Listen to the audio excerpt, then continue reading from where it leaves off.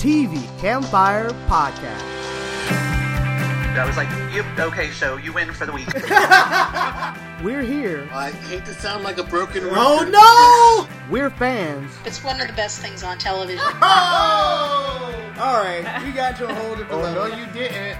We talk TV. That was the best scene ever. Like, that blew me away. It was absolutely amazing. I just couldn't believe it. Welcome to the show. This is podcast number 409, and I am Libya, your host, and this week we have returning guests. Hi, this is Greg, TV enthusiast from St. Louis, but coming to you from sunny Orlando, Florida. Ooh. This is Allison, and I'm just coming to you from Tarzana, and I write reviews for Whedonopolis. I mean, really, how do I follow that, you know? Hi, this is Yusun, and I'm a costume designer and a TV enthusiast. All right, let's start off with the news. Netflix has canceled Travelers. What? Oh. No. So that means that crazy ending we got at the end of season 3 sticks. That is the ending. Man. Oh, they had so many possibilities. I know. That's a crappy end to the series, by the way. Yeah. I don't know. I mean, it had the feel of a possible series ender, so there's part of me that kind of settled to, okay, if it ends like that, I can deal with it. It's not my favorite way for this series to have ended. I would have liked to have seen more, definitely. But I don't know. It had that feel to it, and I can kind of accept it. He killed everyone. It was like, no. All right. Sex Education got renewed for season 2. Is anyone watching that? I heard it's good. I've heard it's good. Me too. I just have not, I didn't hear about it until it was like, everybody was like, oh my god, this is amazing. And then, I just haven't watched it. But one of you guys volunteer. Who volunteers to sacrifice? Is it on Netflix? It is on Netflix, yes. I'll check it out. You will be our sacrifice, thank you. And report back. Okay. The Walking Dead's mid-season premiere is supposed to happen next week. However, if you have the AMC Premiere app, you can watch it at kickoff of the Super Bowl. No way. So that means... counter programming. I talk about it, but what's crazy is that means there's a whole week for the elite people who paid for the AMC Premiere that can spoil the rest of us. That's not cool. I don't like that at all. So, boo for me. Robert Kirkman's Invincible, which is a comic that he ran for about 10 years, is going into production officially. He has cast the voice actors of Steven Yeun, Mark Hamill, Sandra Oh, and Seth Rogen. And it will have 8 episodes on Amazon. But because it's a great voice cast, that's for sure. So yes, it's animated. But because it's animated, that means it's not going to premiere till next year. Right. Showtime has greenlit the sequel for The L Word. For those who are waiting around for the sequel for The L Word. I mean, I like The L Word. I don't know if I was like, hey, that should have a sequel. But there you go. Amazon will drop the pilot of their new show, Hannah, also for the Super Bowl. But instead of during it, it will drop right after the Super Bowl ends. So as soon as Super Bowl ends, you can go to your Amazon Prime and hit play on Hannah, which doesn't premiere until March. But what is that? It's pretty cool. If people have seen the movie, it's based on the movie, which basically this little girl, she gets trained from infancy until she's a teenager to basically be not necessarily an assassin, but this guy is training her to be this ultimate soldier. Yeah. And when she's 14 or so, something happens and she ends up having to go out into the real world, and she's just this awesome fighter. And so like Black Widow? Yes, but she's 14. Oh, okay. So it's a little kid, but she's highly, highly trained. But yes, like Black Widow. But the movie was pretty good, so hopefully the series will be as well. Agents of S.H.I.E.L.D. dropped the trailer that confirmed that Agent Coulson was dead and alive at the same time. What? Okay. For the few people who haven't seen the trailer, it opens up with Mac listening to Coulson, and then he walks through him and you realize it's a hologram. And then they put up this big thing, Agent Coulson is dead. And then they show how the team is working together and how they're trying to get over their grief of Coulson. And then at the end, they show that these three bad guys are who they're going to have to face. And then they do this long pan up someone wearing leather and whatever. And and the guy says something like, don't you work for S.H.I.E.L.D.? And the guy turns around and it's like, what S.H.I.E.L.D.? Oh. And so you're just like, wait, what? Okay. So he's back, but we don't know what's going on with him being back. But knowing May, to be honest, I was like, May totally did it. Like, May did something that brought him back, and now he doesn't have his memories. Or something. I don't know. But all I know is Coulson's back. That's all I care about, to be honest. Because I was like, I don't know if I can watch a new season of S.H.I.E.L.D. without Coulson. I mean, I love everybody else on the team, but without Coulson, it would feel hollow. It's weird. Yeah, but it's supposed to be Coulson and May, and if he's lost his memories, then there's no Coulson-May relationship. I don't know what's happening. Well, I don't know what this is. I'm sure he didn't lose his memory forever. Right. We don't know what this is. We don't know if he's an android, if he's now a villain, if he's whatever. Like, we don't know anything. So all I know is that the guy playing Coulson is in the series that comes back this summer. So I'm going to watch it. So that's all I care about. All right. Let's start off with the shows. First up, we're going to talk about The Passage. And this was episode 3. And you finally get to what you know inevitably has to happen. I mean, you watched the agent and Amy, is that her name? Yeah. We watched them run and run and run for 2 episodes, but based on what the series is about, you know at some point she'll have to get the shot and be infected. Because she talks about the future and what she knows and how the world ended and blah, blah, blah. And all the posters have had her with glowing eyes. So you know at some point she gets the shot. Some kind of way it has to happen. So this is the episode where, we see what actually happens. And I really still love their relationship. Because even though they know that she's going to have to, be experimented on, they're still kind of working the system and trying to figure out the holes and manipulating the other doctors. And they're still working a plan, and I really enjoyed watching them work that plan. What do you guys think?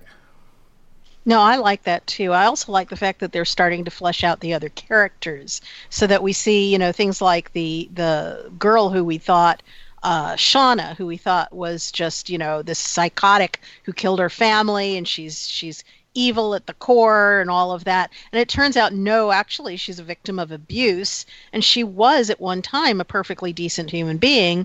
And it's just the effects of the virus or whatever it is that's turning her into this. Some of that, monster. Yes, but also if you notice, she didn't kill the nice guy. She went after the guy that was abusing her. Right, exactly. I mean, it's strategic. She's not. Everyone else thinks that she's just got an animal level of intelligence, and that's what it does. But actually, and I think the lead doctor, I forget what his name is supposed to be, but the one with the beard, Desmond. Yes, Desmond. Yes. Okay. He will forever be Desmond. That was a joke. No, but I know Desmond from Lost. Yes. He will forever be Desmond, but continue. Okay. Anyway, he's starting to realize that they're actually communicating with each other, and that there's a much more important level that they're communicating at. Right. So I think that is they're starting to clue in on this, if a little bit late. And like I said, I do like the fact that they're starting to flesh out these characters, so they're not just monstrous. They're not just these evil, horrible creatures who just have one motivation. I like seeing that they're more complicated than that. I will say that guard was super creepy. He was like they wake up and he's standing over Amy and they're like, dude, what are you doing? He was like, I just wanted to see her sleep or something crazy he said. I was like, dude, you were going to get your butt kicked. And I like, because we know what he's trying to say, like, we got it, but just isolated, that sounded bad. It sounded really bad. So, but he gives them information that they definitely need. Mm-hmm. I like the echo of like the true Dracula story as him being like the wimpy familiar. You know what I mean? Like, right, yeah. You know what I mean? Except that he's terrified of that dude. Which dude? Yeah, but so a lot of times, well, yes. I mean, familiars tend to be a little bit more like devoted and super, super into it. But it's still like he's being controlled and kind of doing their bidding. You know what I mean? And he's like, I don't know. I thought that it gives us a kind of a creepy, but a little nod to the whole vampire thing. And I'm actually I loved when the lead character guy was like, how about we just call them vampires? Because that's what they are. You know what I mean? And just cut to the chase. And I literally was like watching the show going, why are we not calling these vampires? Like, what's up with that? So well, but I love the explanation because vampires don't exist. But I did want to say Mark Paul Gosselaar or whatever. But I just wanted to shout out to him because I mentioned it, I think last week or the week before, that I thought his casting, I think it was 2 weeks ago, was good, but now he's proving to me that the casting was spot on. I really like his performance as better. I don't know if this is an insult. It probably is, backhanded compliment. I'm surprised. I didn't think he had it in him. I did not know that he had that kind of performance in him. It seemed really real. There were like close-ups of his eyes, and he just seemed really like concerned and terrified and devoted, and there was like all these layers, and I was like, wow, I did not know he could act like this. So I'm enjoying that immensely, because that to me is really a main part of there's the mystery and the vampire and all of that, post-apocalyptic or apocalyptic whatever, but for me it's the relationship between him and the girl that keeps me like interested, because I definitely have some problems with the show, which I don't even need to go into right now. But I am enjoying it because, like Allison said, they're definitely fleshing out the characters. And for me, the main thing is that relationship between the two of them is very believable and emotionally potent for me. I mean, I really am caring about the two through them caring about each other. Right. Agreed. All right, let's move on. Next up, we're going to talk about Charmed. And this was their first episode back from break. And no, second episode back from break, because the last one was they rescued him from the pit or whatever. In this episode, they go on their own adventures and whatnot, and they leave. What is the guy's name? Harry. Harry, thank you, British whitelighter guy. So they don't spend a lot of time with him because he's recovering. So like he's upstairs, they're feeding him breakfast, and he's just like resting. And I like that his powers aren't back 100%, that he still has to heal. I thought that was pretty cool. But they're actually spending more time finding out more secrets, I guess, because they do the DNA test, and they realize that the sisters that thought they were full sisters are only half sisters, and the half sisters are are full sisters, and that now has shaken up the dynamics, and it also made them realize that their mom had perpetually just been lying to everybody for a really long time. And I like that they found those letters, and it lets you know, like, well, what's weird for the other sisters is that obviously the mom was really in love with her first guy. And for some reason, she had to leave him and marry some other random dude that she didn't care as much about. But what's weird is I would have thought that the middle daughter would have been the one that shared the father, but it's actually the youngest one. So it was really slightly confusing to me for how that timeline works. But hopefully they will explain that more in the next episode. I'm trying to think if anything else big happened other than that. They did the musical thing. It was alright. What'd you guys think? Or anybody else who saw it? Pretty much the same thing. I mean, like I said before, this show is so light and fluffy. It practically floats up into the atmosphere by itself. So there's not a lot of deep stuff to talk about right now. It's more like, well, I like so and so, and I like the relationships and blah blah blah. Well, because story wise, there's not that much going on. I think the whole they're trying to be a little deep with. I think they're kind of hinting that the oldest daughter, something happened to her and they had to pay a grave price. The parents had to pay a grave price to keep her alive or bring her back to life or whatever, which caused them to have to split up. So that feels like that's going to be a little dark. Right. And then there's also the stuff with Harry trying to track down his son. Right. But, I think that's going to be cool, So there's that kind of thing. Yeah, but like I said, that's about as deep as it gets on this show. Right. Well, I still like it. Oh, I do too. I mean, how could I forget, by the way, now that we're on Charmed, real quick, this is technically news, but almost everything on the CW got renewed, including Legacies and Charmed. Yay! Woo! So... let's hear it for job security. Yay! All right. Next up, we're going to talk about Black Lightning. And this episode was sort of sad. I mean, it was all about... it makes sense. Dude gets his spine ripped out. What I would expect him to have died quicker, but they decided to make it last an episode. So they got to milk his death. But it was still a sad kind of ending. I felt a little bad. And they... I'm trying to remember if anything else happened other than him dying really slowly. Well, more machinations by, Whale. But yeah, whatever. Other than that... Henderson, the cop, was it Henderson? Harrison? Whatever the cop's name. Yeah. He got to see the private lair. Yeah, so he got to see the secret lair, and he was like, "You've got to be kidding me." I thought that was pretty funny. So they brought him fully in on the team. So that's good. But yeah, not a lot actually really happened. Other than... Khalil dies. Khalil dies in slow motion.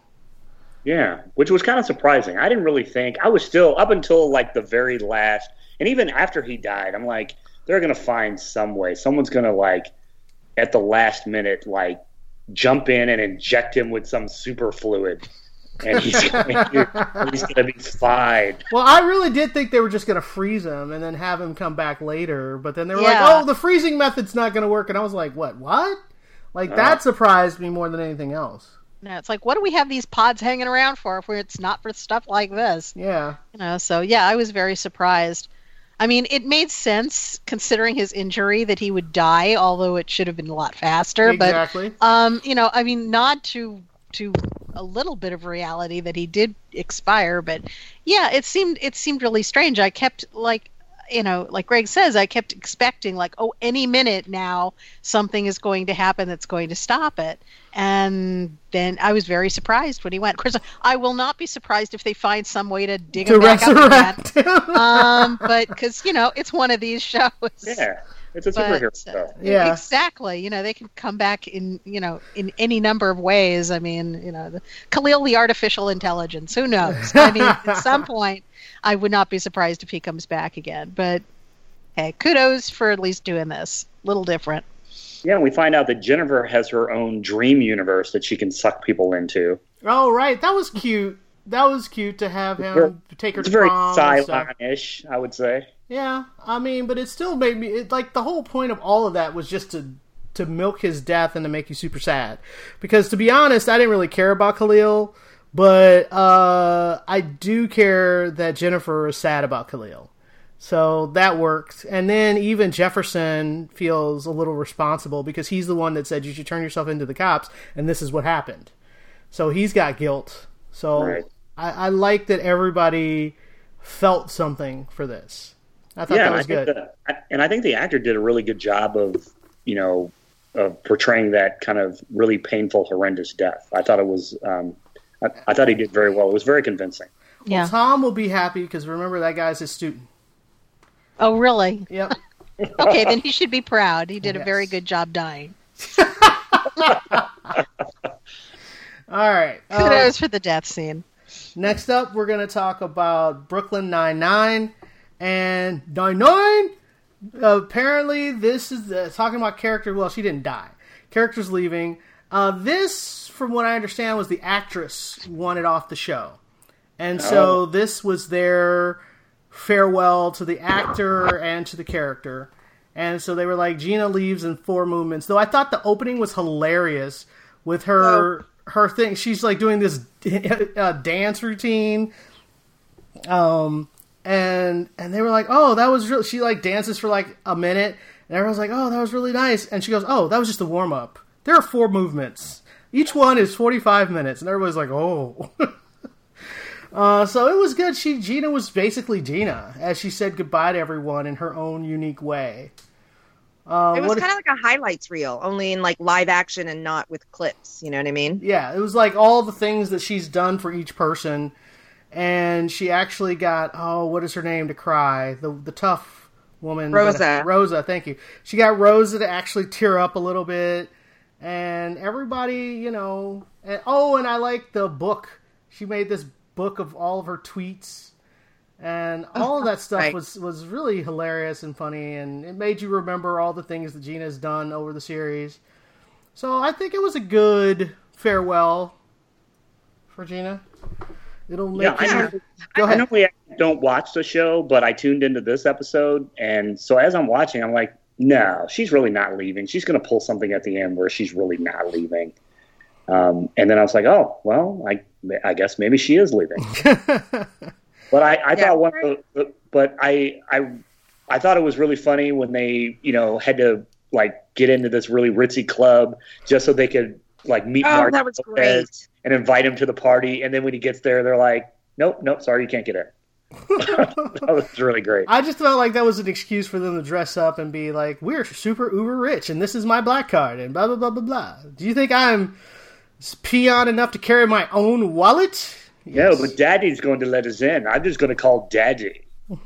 Yeah. So, I think we're saying thumbs up, right? Wait, I want to say something. Oh, sorry. Sorry. I watch. Go ahead. I think it not enough needs. I mean, I know that there was like a massive fan movement to save this show, especially from celebrities. I kind of thought it was like amazing and funny. How many like celebrities were upset that the show was being canceled. And I really want to give lip service to out there, because if you haven't watched the show, you can absolutely binge it on wherever it's on. And way to be helpful. Yeah, exactly. They'll figure it out. It's Hulu, Netflix, or Amazon. But there just really aren't a lot anyway of good half-hour comedies out there. And even like the few that kind of started off with a lot of steam are kind of losing steam. I don't know, not that I stopped watching them, but like, Blackish, Fresh Off the Boat, and I don't know, a few other shows. So I think people need to watch this show, because it would really be a crime. I know, right? For it to have been saved and then it to die a slow death on NBC, and I think that the doubling up of The Good Place to make out an hour block was perfect. But, The Good Place is only 13 episodes, so now they don't even have that block. So I'm not quite sure how they're going to fit it into the schedule. I will tell you this, the ratings are off the chart for it. So it's doing good. It's doing good. That still doesn't mean that people shouldn't I'm not disagreeing. You should be watching Brooklyn Nine-Nine. Yes, totally. Yeah, for sure. And I do want to say this last thing about Gina Linetti's goodbye. Overall, I didn't think it was like the funniest episode ever, but I did think it was a really nice tribute to her, and it definitely highlighted her quirkiness, and I'm really going to miss that quirkiness. Like, it was definitely like not a palate cleanser, but she was such a foil to almost everybody, and she was very distinct on the show, you know what I mean? And a lot of her, like, acerbic, kind of one-liners and her deadpan answers and all of that stuff. Like, I'm really curious to see, are they going to bring in another assistant, and how they're going to kind of write that new character? Because I feel like they definitely need it. I definitely don't want the boat to like tip to one side, you know what I mean? So I'm really curious to see how they handle the hole that she's kind of left on the show. But anyway, people need to watch, because they're missing out. It's really, and it hasn't team after all these episodes, after all these seasons. I don't think so. All right. I'm not going to disagree. All right, next up, we're going to talk about legacies. And when I say we, I mean people other than me. I will say that this episode is basically the night hag comes into your dreams and your nightmares, and then tries to get whatever artifact. I forgot what artifact we're on. The urn. The urn. So then, yes, you guys go talk. Well, first of all, it was not the night hag. It was a fake out so that they couldn't figure out, how to defeat the creature. So the creature presented as a night hag. And I have to say that I am really on board now. I definitely, and it's my rule. I don't know how many episodes in we are now, but the point is, you are 9 episodes in. Yeah. So you've got to definitely give a show, a chance to kind of ramp up. It's very rare to me that I'm super into a show and then, it doesn't kind of fall off. This show definitely, gathered steam, and by 5 or 6 I was very into it. But now and the other thing is I mentioned a few weeks ago that I was surprised at how gory and creepy the show could be, horror aspect, but now that I'm used to it, but I will say that this particular episode was super creepy and as gory as it gets for the show. I mean, obviously other shows are gorier, and I don't have children, but I really was thinking I wouldn't want my 10-year-old to watch this, or my 12-year-old. But, I just was this is creepy. But it works for the show. I thought in the beginning when they kind of were doing both, it was teen angst drama and then, this kind of horror aspect. I thought, I don't know how they're going to balance this in terms of tone, but they're in it. They're in the groove. I mean, there's this whole love triangle between, Wolfie Boy and her, her Landon, the sweet guy. And I know you don't ship them equally, but I like the dichotomy. I like he's not a bad boy, but he's kind of the rougher jock kind of, tough guy, and the other sweet and sensitive guy.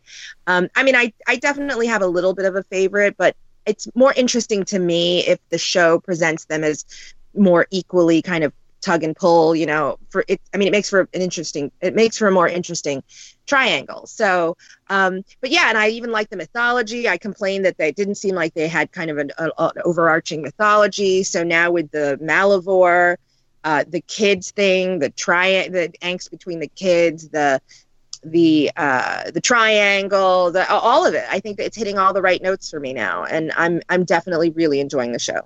Yay! Anyone else?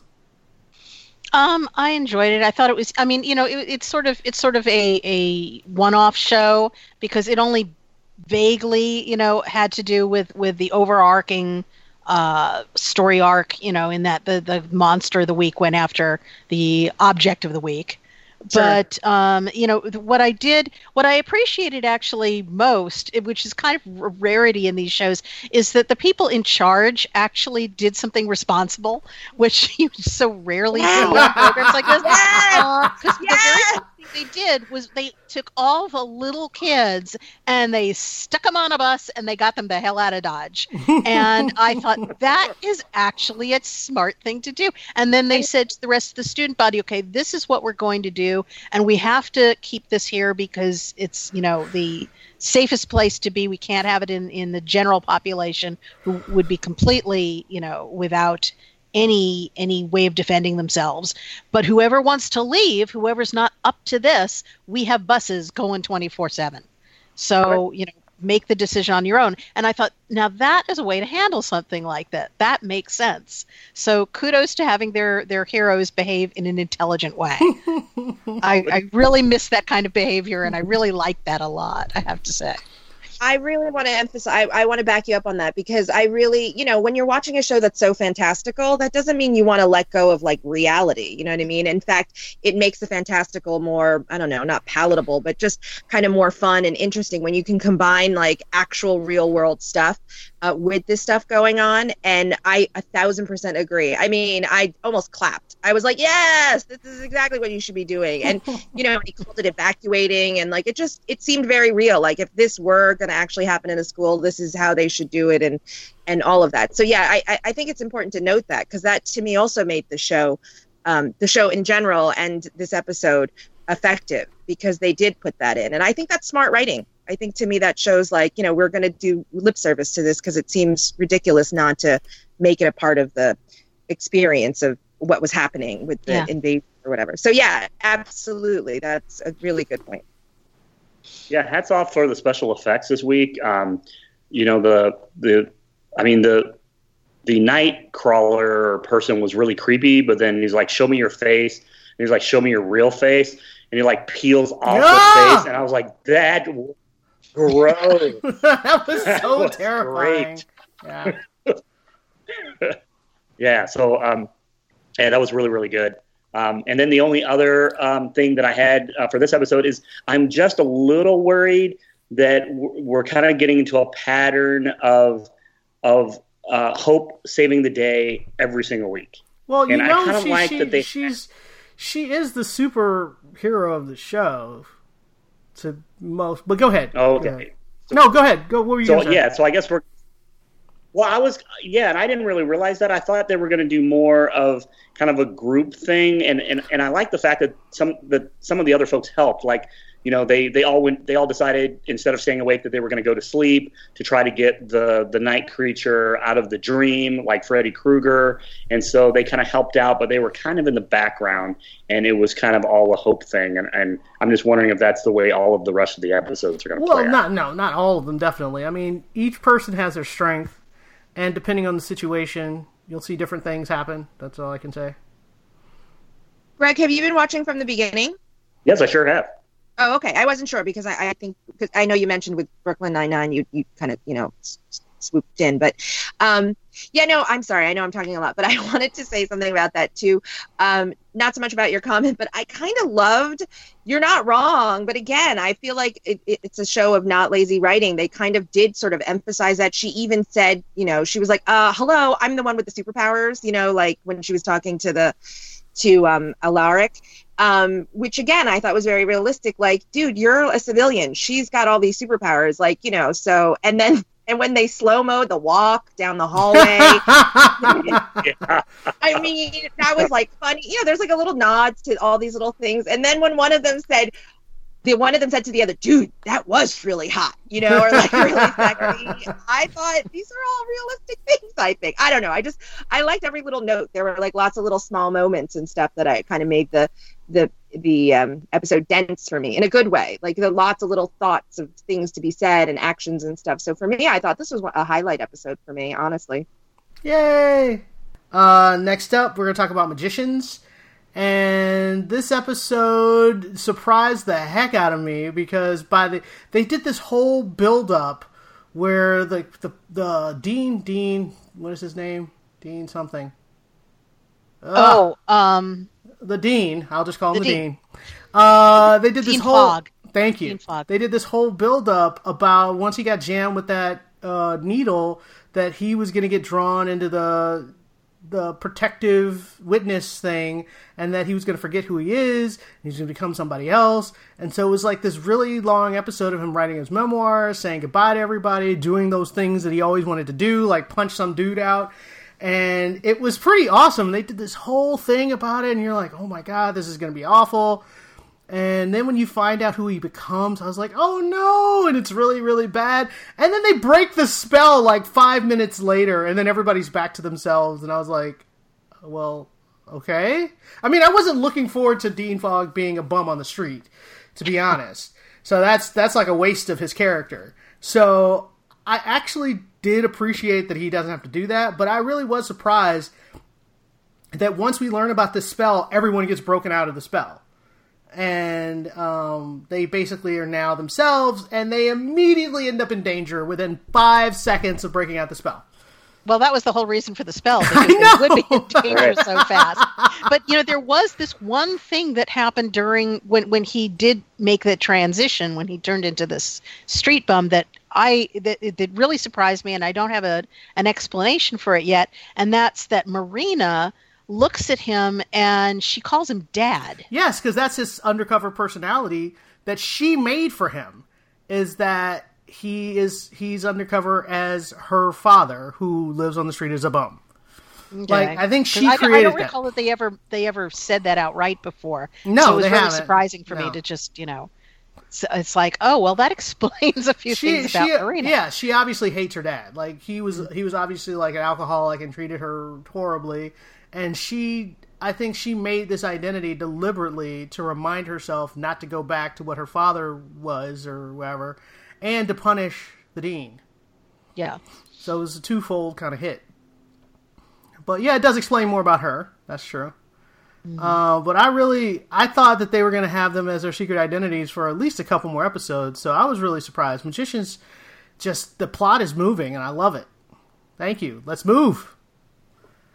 Yeah, I do like seeing, especially Quentin and not Elliot wandering around together, and I'm wondering more and more what it is this thing that the monster is looking for, because they didn't specify exactly what, but I'm starting to wonder, because he's very specific about going after gods, if maybe the monster prior to being a monster was a god, and what he's searching for is to get its godhead back again, its godhood back. That's possible. So I'm just wondering if that is possible, or since it leaps bodies a lot, maybe its original body. I'm sort of caught between the two. But it's obviously super crazy, because Elliot, he was like, so when you get what you want, does that mean you're going to leave Elliot? And he was like, you mean you prefer your friend to me? And I was like, there is no correct answer to that question.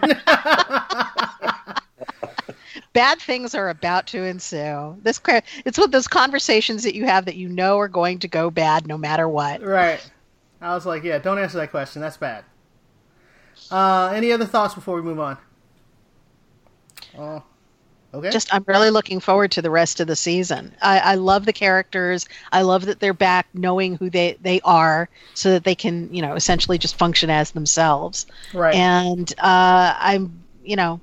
every time the show gets started, it's like one of these things where I just sit down with the popcorn and enjoy. Yeah. And they only took 2 episodes to do it. It was great. Yeah, yes, I was impressed. Very efficient.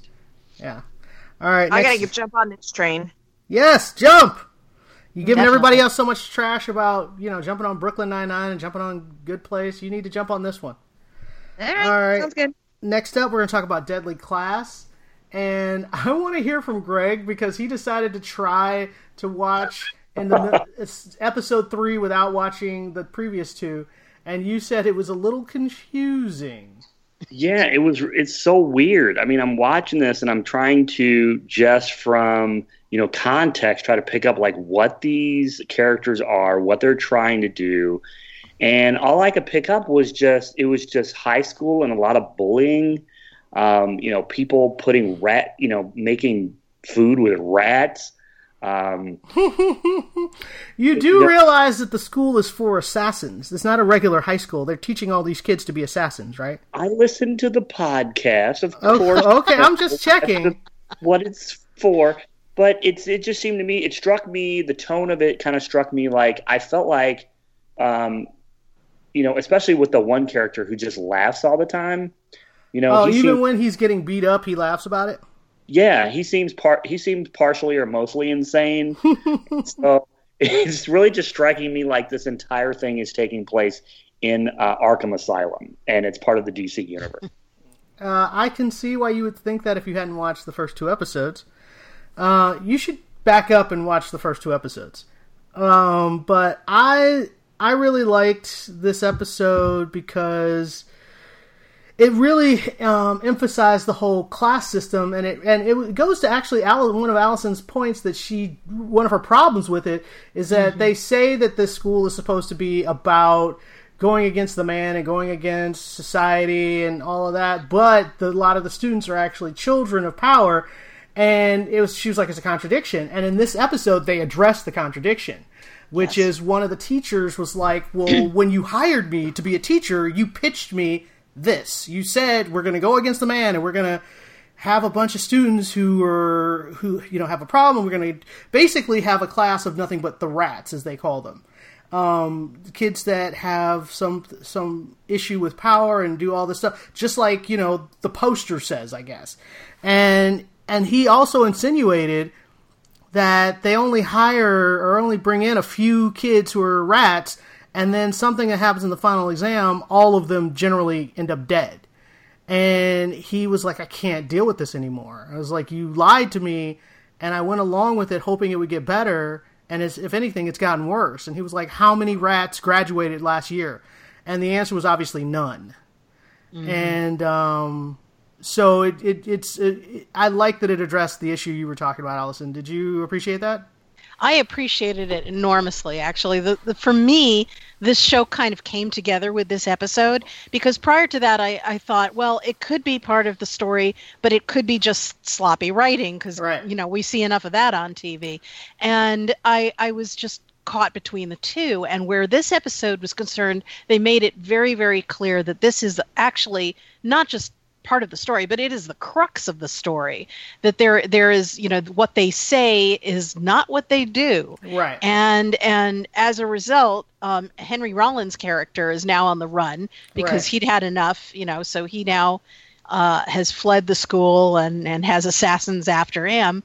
And the kids, like you said, the rats who the school is supposed to be for, are the ones who are just sort of being shuffled in more as bait than anything else. It's like they're just there to be killed off, probably by the other kids. Right. I would venture to say that probably because he made such a point of saying learn as much as you can and then get out before finals. Right. And I would assume that it's because finals not only eliminates the weakest per se, but part of the exam is probably the kids at the top of this food chain killing off the kids at the bottom. That is specifically what they're meant to do. Yeah. That's the impression I got as well. Yeah. I mean, I don't know that I went completely there, but I understand why you would think that, and I agree now that you've said it out loud. But surely, he definitely said get out before the end. So, I knew something awful was going to happen. But can I just say, because you guys have, hit a lot of things that I agree with. What's up with the human table chair business? Because that was that was full on Eyes Wide Shut meets, I don't know what was going on. Who just tuned in? I'm like, what is this? Well, we hadn't just tuned in, and we were still the same way. This is the first time we've ever seen that. Yeah. I actually thought I had looked away or blacked out or what show am I watching? I was like, did I leave the room without remembering that I left the room? What is going on? So, and not that that's a bad thing, but I just was like, wow, they're just bringing this in now. I don't know where the show is going. But I do want to swing back to what Greg said, because I was also very interested to hear what he had to say, having dropped in on this show in episode 3. And I won't disagree with him, though, as far as me being a fan of the show and, kind of watching the progression. There was a part of me at first that was kind of like, oh God, is this really just going to devolve into, the Breakfast Club, whatever, high school John Hughes, with knives kind of a thing. I really... Oh, because they had the dance and stuff? Yes, the dance and the, putting her in the yellow dress and her running off. And I thought, oh no, I didn't sign up. I was expecting a Carrie thing to except that what I appreciate is they were like, oh, they humiliated you? Let's go kill them. I was like, oh, of course. That makes sense. Yeah, but it was just John Hughes amped up. You know what I mean? Like, it was still, let's retaliate. So I was like, oh no. I was like, is this what the show's going to turn into? Because I'm not going to be down with that. But then human chair table thing came in. And I thought, okay, this definitely did not happen in a John Hughes movie. So I'm thinking, this is not okay. Now, as strange as it may sound, I think I'm back in. But so I don't know what the show is doing, and that's okay. That's okay. First it was very Hogwartsy, then it was John Hughes, and now it's Eyes Wide Shut. Like, we don't know who this character is. So it's all over the place, and I'm gonna let it be that way for now. it needs to gel for me at some point, and I'm really liking the lead character. I have no idea who he is. I've never seen him in anything. I don't think he's been in much. And it pivots on him, absolutely. I mean, it goes without saying he's the main character, but sometimes you can like have a weak main character. Oh, I'm thinking Krypton, right? We're not all super of him, but we love enough about the show. You know what I mean? So it goes, it's not necessarily a given that you have to love the main character, but I think his acting is outstanding. I think that he, his struggle and his fight and all of that stuff is really interesting and fun. And but I was going to say, we need to wrap it up though. Go ahead. So anyway, with the show being as crazy as it is, I definitely think I'm hoping it's going to be a fun ride, but I'm in it and I want to see where they take it. And I'm hoping they tie all that stuff together intelligently. All right. Next up, we're going to talk about Star Trek Discovery, and this is episode 3. And I don't know, man. This one, I mean, if this episode wraps up the whole Klingon storyline, which is what it looks like it did, then fine. I'm glad they got it out of the way. I don't have to deal with it. And they're like, oh, and so during war times, the Klingons shaved their head, but now that it's not war times anymore, they've all grown their hair out, and everyone has their hair down their back already. I'm like, wait, they did it what? in one line. I know, that was so ridiculous. Absolutely perfect. It was perfect because they dealt with it in a way that was dumb, but I didn't even know why that had to be a thing, but whatever. They dealt with it. They've now established that the woman is now the ruler, and they did all that, and they made sure she looked like she was hardcore. They gave her a baby for some unknown reason, and then stuck the baby in a monastery. I was like, what? Why did we even introduce the baby? So they did a lot of stuff that made my head hurt with the Klingon storyline, and somebody was like, well, didn't you really like the fight scene where Ash and everybody had this huge, big Klingon battle hand-to-hand? And I was like, it would have been cool if Ash Tyler hadn't had that huge cape floating around. I was like, that was so impractical. Like, it felt like, how like they do the superhero thing. Like, go ahead. I kept thinking of The Incredibles where... Exactly! No capes. That was exactly what I was thinking. Well, and also because they slowed parts of the fight down to slow-mo. So, like, he's whipping around and that cape's whipping around and, like, hitting his opponents, like, in the face. And I was like, why doesn't somebody just grab that cape and just, like, yank him down by it? Like, it was so impractical. So I couldn't even enjoy the fight because I'm distracted by his stupid cape. Well, go ahead. I just want to jump in because I think we all feel that way, because I seriously, at some point I thought, why don't you take the cape off? Like, when people like take off their earrings and they're all like, oh, I'm fighting now. You know what I mean? I thought he would like just take off the cape, and then like fight. And I was wondering if maybe maybe they in practice or something when they were like choreographing the thing, they were like, yeah, this isn't really working. We're going to need to camouflage like him and his moves or something. Like, let's make it a little more dynamic or something, or we have to hide like the fighting, because I also thought it was just really openly like a bad choice, and I don't really see them making a lot of bad choices like that. So I thought that was weird too. I mean, obviously we all did. So, it was so distracting to me. So other than the Klingon story, which I generally speaking did not like, other than it now appears that it's over. And at the end of the storyline, they have now taken Ash Tyler from the Klingon homeworld, and now he's part of Section 31.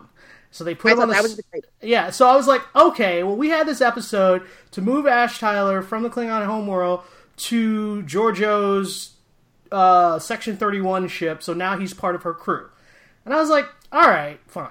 Like, I get that's what they were trying to do, and for that, I'm like, okay, I accept this.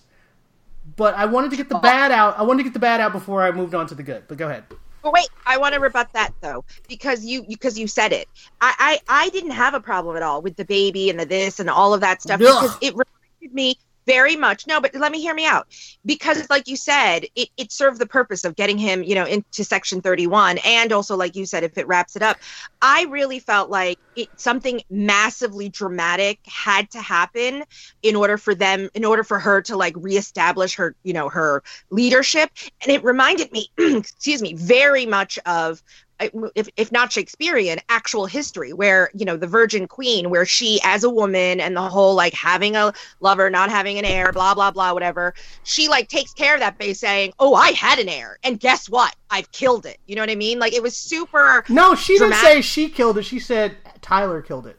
Whatever, but the point, yes, sorry. No, but I meant like the purpose of that was for her to, she literally said, she's like, I have no, maid, or I have no child, or it was very Virgin Queen-like, where she was like, you are my children. Basically, England is, was Queen Elizabeth's country. You know what I mean? So I thought that was very regal and very, strong, and it needed to be. Otherwise, I also wouldn't have believed it, nor would the Klingons have, kind of really believed her commitment. Like something dramatic had to happen. So I actually don't mind that at all, because I think part of it is I don't like Laurel at all, and so I don't buy her as a leader. I don't buy her as the head of the whatever, and even like all this stuff just ugh. But narratively, plot-wise, I felt it needed it, and I thought they did a really good job, because I wouldn't have bought it otherwise. Like I really wouldn't have. I mean, because the Klingons are such patriarchal and violent, whatever society. She needed to be like that, dramatic. And like I said, history, there's proof in the history. Like it was very Queen Well, Elizabeth. let's move on to the other stuff in the plot. And I think it's definitely shows that this is not your daddy's Star Trek when you're showing baby Klingon heads on television. That's true too. But let's move on to the other stuff, which I liked. Which was, we have Amanda show up, and her and Michael are trying to figure out what's the deal with Spock. And the doctors won't give them any information. Everything is top secret. And even Pike, who tries, he's like, well, if you guys are having such a hard time, let me try to use my clearance to find you some information. And they stonewall him. And he's like, well, what do you mean? He was like, I have top secret clearance. They're like, not for this. And he's like, what? And they're like, Spock has murdered 3 doctors. And he's like, wait, what? And so now you're like, all right, somebody's lying about something and covering something up. And so now they've created this big mystery, which I think is kind of cool as far as them trying to, figure out how the Red Angel fits into the whole storyline and what does that mean. But her conversation with her mom was really interesting to me, because she was like, you and Spock got along really well, and then something happened, and maybe it was because he was afraid of this. And she's like, no, I did something unforgivable, so he'd stay away from me because I was afraid he'd get hurt because he was always following me around. And she's like, I've tried to apologize a million times and never worked. And I'm like, and her mom, I like that her mom had this weird reaction to where she kisses her and then she walks out. And I was like, was that like, what did that mean? Like, was it, because it was very ambiguous to me. It was, I couldn't tell if it was, I understand what you did and I still love you, or I understand what you did, but now I can't forgive you. Like, it was, I couldn't figure out which way they were going with that. So I thought that was really interesting. But I think, wasn't that the end of the conversation where she realizes that Burnham can't save Spock, well, she said, I will save him, yes. But I couldn't decide if it was because she's like, once Burnham tells her what she did, whether she's like, well, now you've removed yourself from being the one that can save him, or whatever. I wasn't sure. Like, I couldn't decide if that really put a divide between them. Because then once she leaves, then Burnham just starts crying. And I was like, wait, what happened? So I like the family dynamics that they have going on and all of this. Burnham really feels like she has to redeem herself because of whatever she did, which of course they're still not going to tell us. They're probably not going to tell us until Spock shows up, is my calculation. But I liked Pike in this episode a lot because he very much shows that he and Spock are really good friends and that he's not going to betray that friendship. But he really cares about the family and all this other stuff. So I really liked Pike in this episode, and I really liked Amanda. I thought she did it. This is probably the most we've seen her in the entire series so far. And there's also the Tilly storyline. Oh, right! Yes. Tilly, that conversation between Tilly and Michael was fantastic. That was really good. But the only problem I have with it is that, you're on a starship, right? So if you know that you're seeing imaginary people, you would go tell someone. And Tilly was like trying to keep it to herself. for the whole time until she completely broke down on the bridge, and she looked like a crazy person in front of the captain. I mean, it hadn't been going on all season. It's like she realized she was seeing her at the end of the last episode, and this episode was only like a day later. So it wasn't like she was waiting a really long time about it. It did, but she did. Go ahead. And it was emphasized by the fact that she was in that program, and she didn't want anything to jeopardize that program. Right? Because there was a heightened sense of secrecy for her. You know what I mean? She was like, "Oh my God, this cannot be happening right now." You know what I mean? Yeah, because she was in the exactly. Go ahead. No, that's all I was going to say. Yeah, but then she goes, "I quit," and she walks off the bridge. Well, that's because she only said "I quit" because she figured she was already fired. It was like exactly. She figured she was already done because of her outburst. Very Tilly. Yes. Yeah, I thought it was all like well within her, like, you know, the way the character's written. I thought it was very authentic, all of it. You know what I mean? The hiding and then the quitting and all of that. That didn't, you know, for me, you know, bring any bad bells or anything. I thought it was good, and then her conversation with Burnham. Because at first you're thinking it's just a manifestation of her subconscious, but then when it started trying to get her to do stuff, and I was like, wait, what? That's when you knew something was wrong. You know, and I thought that was great. They did a really good job of her and Michael figuring out what it was. And she's like, you don't need a doctor, you need Stamets. And that was really good. Yeah, that was great. And then I really liked the episode. Yeah. I liked all of that. Me and Laurel don't get along, and I really don't like Ash Tyler either. So you have a storyline that has the main character Ash Tyler and Laurel. I'm just not gonna like it. That's just I mean, that makes sense. I know he was never my biggest fan, but at least if they're going to use him, I like what they did with him. Do you know what I mean? I would have been completely bored if all we were watching was the two of them, you know, beat away, you know, usurpers or, you know, fighting coup attempts all the time. That would have been incredibly boring. And I didn't want to see them raise a secret baby. So, you know, pretend killing it and sending it off to monastery, it's all fine for me. You know what I mean? And I didn't need Ash Tyler to come back, but I guess if they wanted him to come back, then I'm fine with what they're doing with him. You know what I mean? Yeah. All right, let's move on. Next up, we're going to talk about how to get away with murder. And this week's episode, you had two of the lawyers at wow, I'm forgetting the main lawyer's name. Keely. What is her name? They're at Kaplan and Gold. No, but I'm talking about the main character. What is her name? Annalise. Thank you. I was like Keating. I was trying to say Keating. I was like Keeling, Keela. No, Keating. Okay, Key Lime.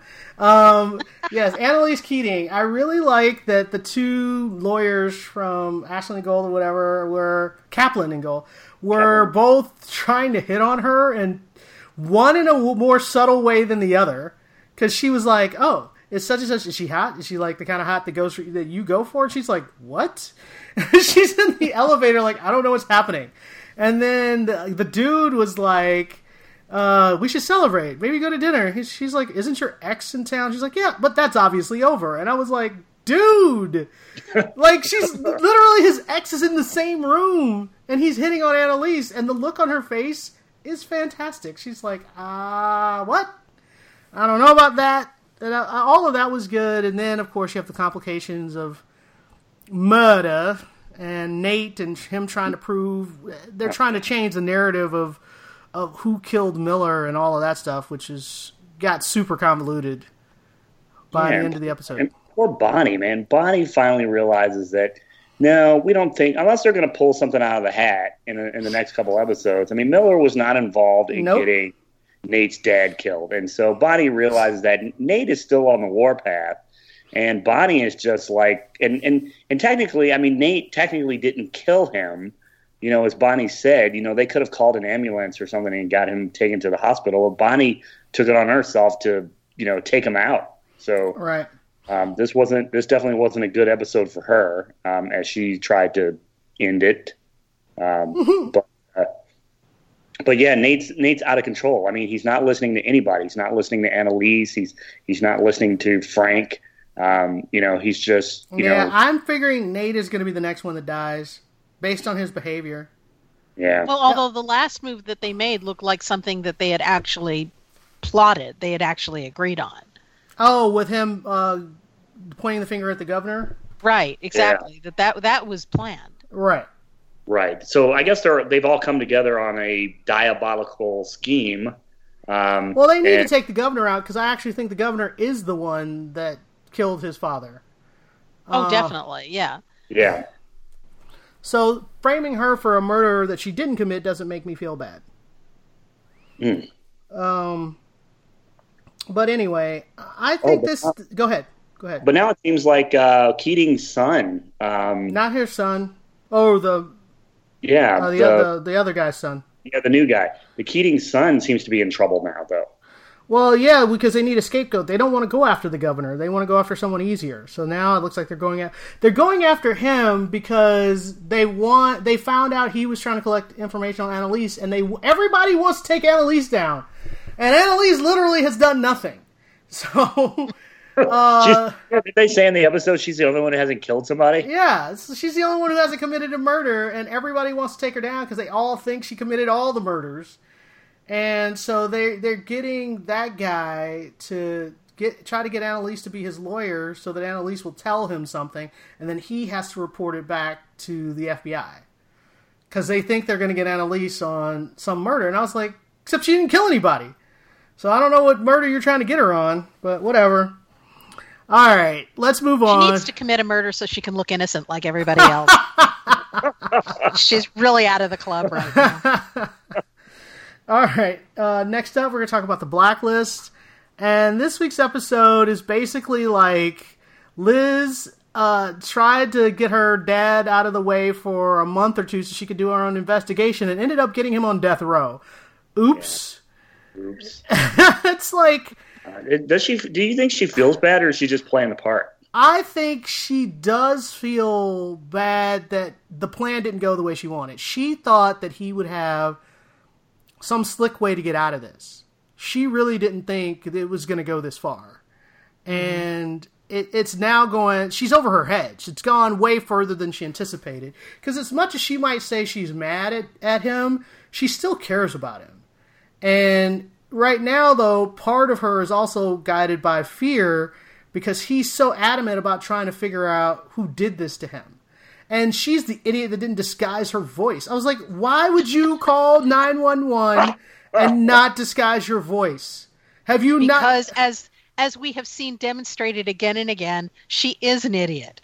And that's that's what kills me with the show, because all the characters except Red are stupid. Well, she usually has, like she says, she's learned from him.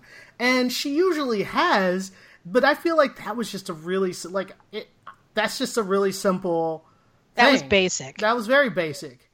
So, anyway, so now she's screwed because she knows that some kind of way he's going to, and if I was her, my move would be destroying that tape.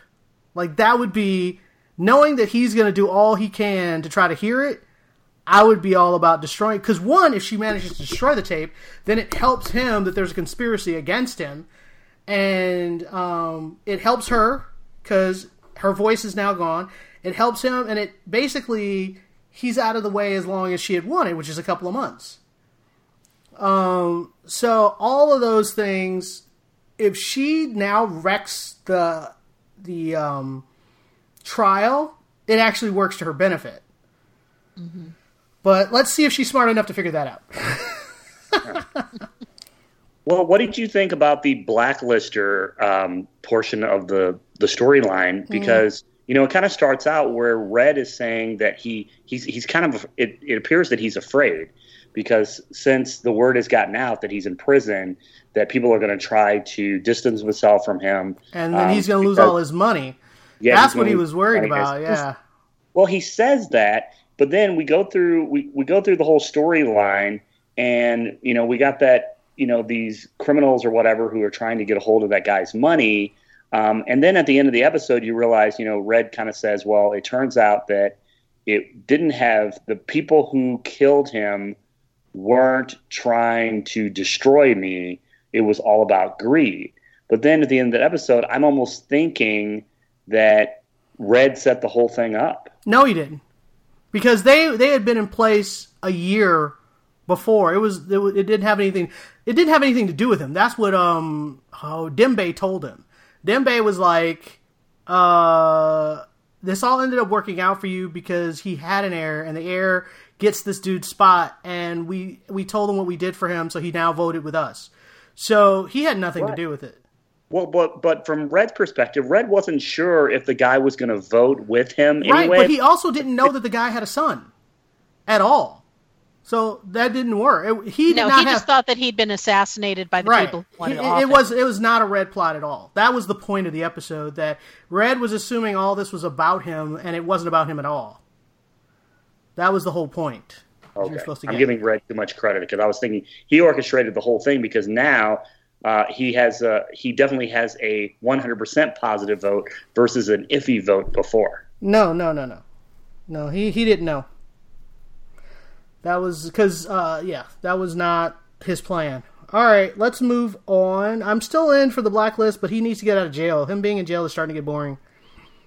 All right, next up, I want to talk about Always a Witch, or Siempre Bruja, which is a Colombian show on Netflix. It's all in Spanish, so either you speak Spanish, which would be great, or there are nice subtitles. And the premise of this show... Or there's a dubbed version. If you don't use the settings on your Netflix correctly. Why would you want to hear a dubbed version? That's crazy. Okay. The premise of this show is that it starts off in 1620 something, and this woman she's a slave, and she's being burned as a witch at the stake because apparently a slave knowing how to read and write must be witchcraft. And also they think that her boyfriend is one of her slave masters, which is actually, there's a whole thing on the internet. People are freaking out about that, which I understand why they would be freaking out about it. Because they're like, oh, but he's a nice guy and he's the love of her life. And I was like, and he bought her. So, consent's a little iffy on that situation. So I'm not 100% behind that, but luckily the show does not spend very much time in the 1600s. You spend 90% of your time in the present day. She very quickly gets taken from the stake to the future. And with the understanding that she has to complete a mission by some wizard that's like, complete my mission and then I will grant you a wish. And I was like, it's a little sketchy. That doesn't seem like that's going to turn out that well. But she's determined to complete the mission so she can save her love. So that's the premise. And it's very fish out of water. She's from the 1600s trying to figure out how to fit in 2019 in Cartagena. So, Allison, what did you... Oh, you didn't see it! I didn't. No, I'm sorry. I have it on my queue, and I meant to watch it last night, and then I got otherwise distracted. Well, which we'll talk about in a little bit, but yeah, sorry. I will say that if you can make it past the 5 minutes of her being in love with her slave master, which is disturbing, and get to the future storyline works really well. You get introduced to all these other students and characters, and some of the stuff on how she figures out how, because she has no money, and we're going to ignore the fact that her Spanish from the 1600s is probably very different from the Spanish that's spoken now. We won't deal with that. The fact that she has to figure out how to live, how to get clothes, how to do whatever, all those things is a little far-fetched that she knows that she manages to do some of that stuff. But especially the first episode, they do a lot for her fish out of water situation, which I thought was pretty good. They don't quite ignore it later on because she still doesn't really know what a cell phone is. She doesn't, like, this one woman is trying to explain to her how it'll be the end of the world if people see a video of her having sex with seeing her, basically her sex tape. And she was like, but you record yourself doing everything and you post it. And she was like, yes, but you don't want to post of you having sex. She's like, she doesn't understand why you would do one and not the other. She's like, okay, what? And I like that because it's a really interesting, because in her trying to understand current day culture, it's really kind of speaking to current day culture. And this girl's like, it'll be the end of the world. It'll be end of me. It'll be he's like, my reputation will be destroyed. And she's like, okay. And I like the fact that she actually is a witch. She got burned at the stake for being a witch, but because she actually is a witch, she just teleported herself out of there, which was my theory. I was like, if they're really witches that they're burning at the stake, can't they just use their powers and not be burned at the stake? But, and so this is one of those situations where that's where that happens, and I thought that was pretty cool. But there are all these characters that are in the present day, from just regular students to just this crazy guy that lives at the place she manages to, like, live at. It's like a hotel, and she manages to figure out a way to stay there. And all of that stuff all those storylines are really good. And her friend that she gets at the hotel is an idiot, like grade A idiot, but I have to give him credit. And once he realizes how badly he screwed, because she told him very clearly, do not do this thing. This is very dangerous. And he goes, oh, okay, I won't do it. And then 5 minutes later, he's doing it, and it blows up in his face. And he actually completely puts her in a lot of danger and does all this stuff. But I have to give him credit, because once he realizes it, he owns it. And he tries to, like, trade his life for hers. He was like, it totally was me. It's like, I screwed this up. Don't hurt her. Take me instead. And I was like, oh, okay. You're still an idiot, but all right. I appreciate the loyalty. So the story goes, I don't know where I've only seen 3 or 4. But I like the direction of the show. I like her especially. The lead, she's fantastic. And she carries you through, and you have to really like her for the show to, because it's definitely 90% her point of view. So I'm saying thumbs up. Give it a shot. All right, next up, we're gonna talk about Russian Doll, which also dropped. Like, both of these shows dropped on Friday. Like, come on, guys. Netflix, there's more than one Friday. You could do one the next Friday. All right, so what'd you think, Allison? I saw the pilot, so I only saw one episode, so please don't spoil me too much.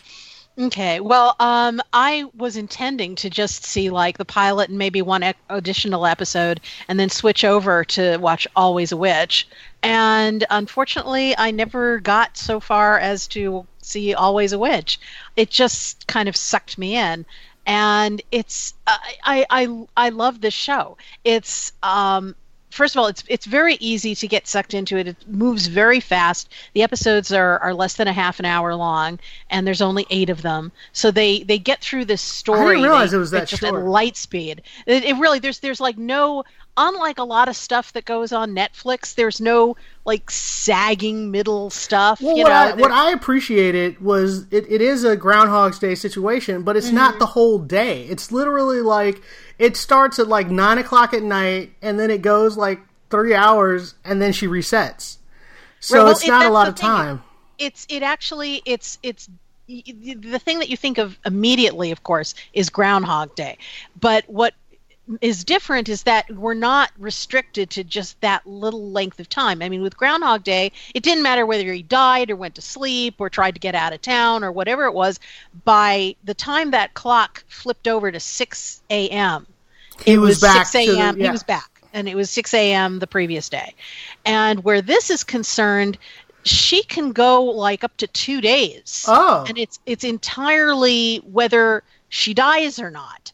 And the thing is, she keeps dying in increasingly bizarre and outlandish ways. There's this one bit that happens, I think it's in the very next episode, actually, which is like a montage of her just trying to get down the stairs without dying, and she keeps failing in just increasingly hilarious and bizarre ways, till she finally decides instead she's going to take the fire escape, which is obviously so much safer.